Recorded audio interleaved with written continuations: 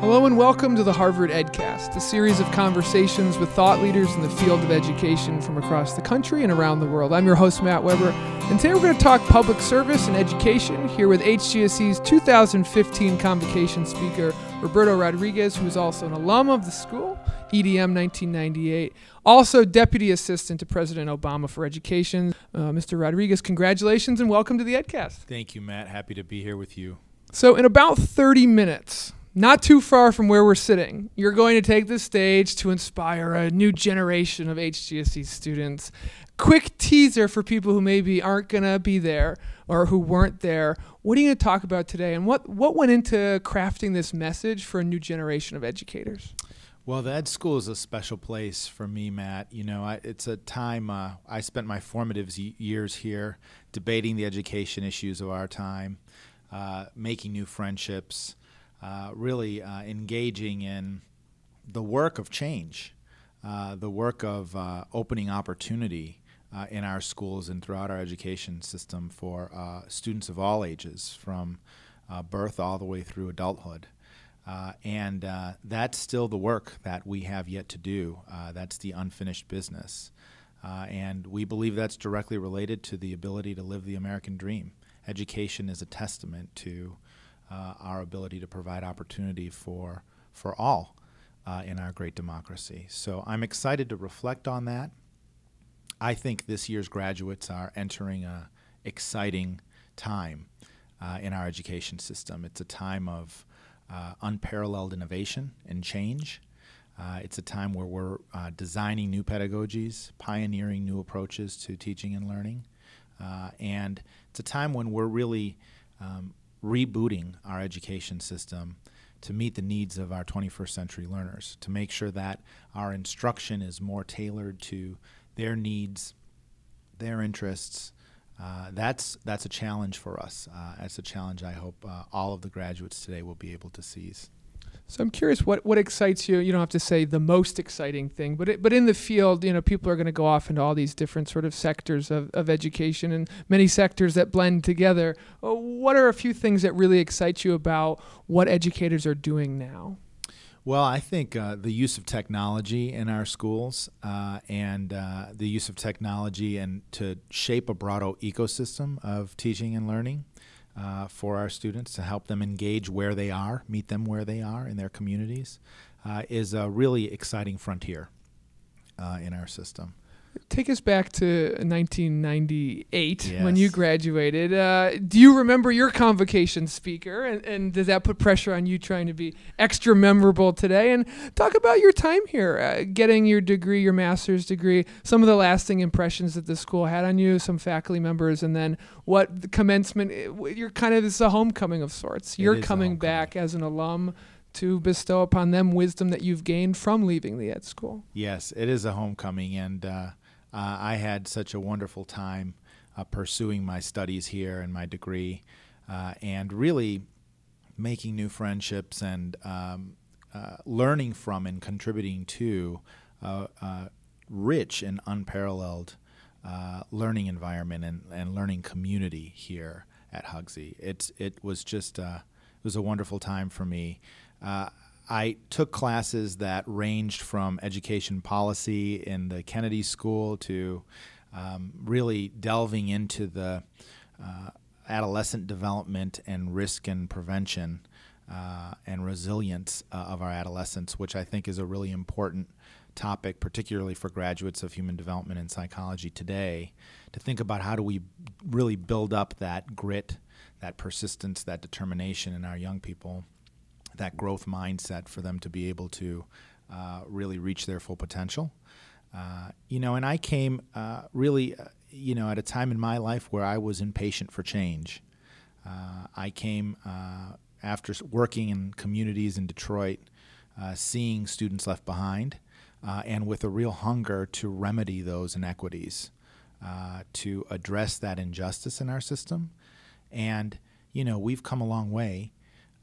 And we have a lot of great things that we can point to. I think we're at the pinnacle of our high school graduation rate. It's the highest on record. We have more students enrolling in higher education today than ever before. and we're doing more to bring down that dropout rate. We're seeing that rate fall, which is a wonderful sign of hope and opportunity. But there's a lot of unfinished business. And there's a lot more we have yet to do to make sure that we provide that opportunity for all of our students to receive really a complete and competitive education that will prepare them for success. So that's the work of the graduates today. And that was the work and the charge that I seized coming out of the ed school.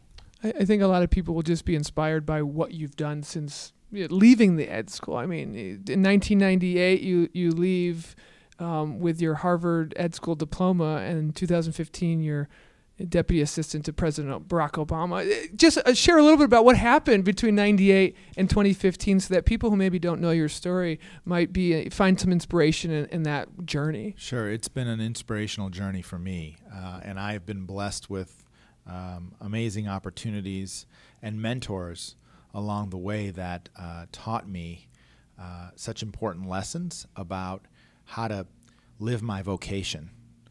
And I'll talk about that this afternoon because for us, education, it's not just a profession, it's not just a career. It really is a calling to serve others.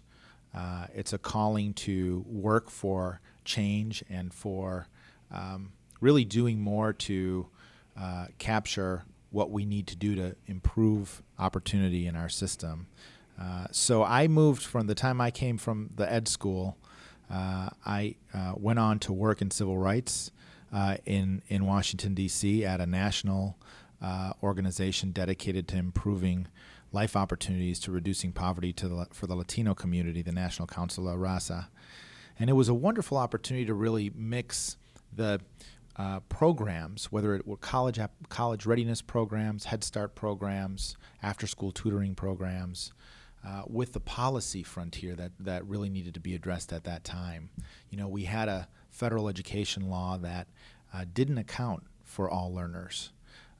We had programs at the federal level that had been built up from the Great Society forward, but that weren't reaching their full potential relative to making sure that they were attending to outcomes and really delivering all they could for all the families that they served. So we were strong advocates for that, and that path led me to work on the reauthorization of the Elementary and Secondary Education Act, and ultimately led me to the doors of the late Senator Kennedy, who was then chairman of our Senate Health, Education, Labor, and Pensions Committee in the Senate.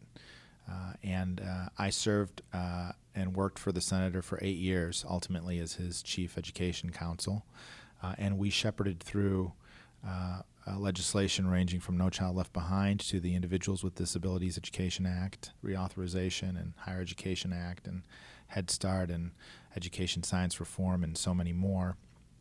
It was a wonderful opportunity to really learn firsthand about education policy, to negotiate, to build common ground with those that might differ in their approach to tackling the challenges of the day, but where if you could find a common goal and a common objective, that was a foundation from which to build a solution. We were a tremendously productive committee. You know, we enacted over 6 pieces of major federal education law over 8 years. And my hope is that the Senate will be able to and Congress will be able to continue to work in that productive manner, because when it comes to the fate of our young people, that's not a Republican or a Democratic ideology or philosophy. That has to be about helping them succeed. And that was really exciting to lead me directly into the White House. I first met our president when he served as a junior senator on our committee in the Senate. I quickly learned of his passion for change and for opportunity in education, and that's what inspired me to join his administration, to join him at the White House, and I've been there for the last 6 years, really working to foster a agenda for innovation and for improving outcomes, particularly for our learners that need the greatest attention and help. The last minute of the show, a little bit about what you hope to do next goals. I mean, your career is far from over, even though right now everything you've done could make up any great career. What are you hoping is next for what you want to plan to devote the rest of your sort of vocational career towards moving forward the next 5, 10, 20 years? Right, Matt. Well, I still feel we have a lot of work that is unfinished at the federal level. And I'm excited about the next 18 months that we have as an administration to really advance that work. We're doing more to make sure that we're making college more affordable and accessible for more of our learners. We have great new opportunities to open a new conversation and a new debate around how we can provide free higher education access, free community college for all of our learners. There's another big frontier that I'm very excited about, which is doing more to make sure that we get more of our youngest children into high-quality preschool. We're 25th in the world today. We can change that. We can do more to provide those foundational supports in the earliest years of a child's life that really make all the difference for their success. So, I know I will continue to serve this cause.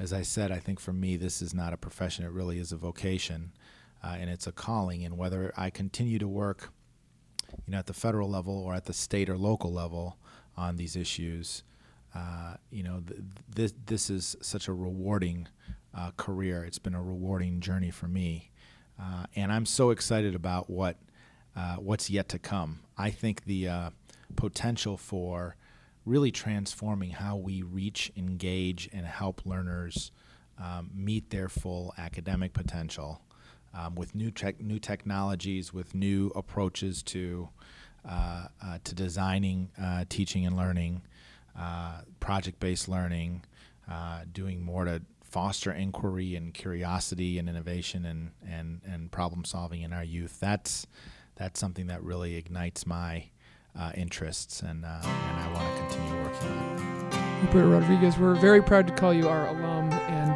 you're going to definitely hit a big grand slam in about 15 minutes. Thanks for being on the EdCast. Thanks so much. This has been the Harvard EdCast, a production of the Harvard Graduate School of Education. I'm your host, Matt Weber. Thank you kindly for listening.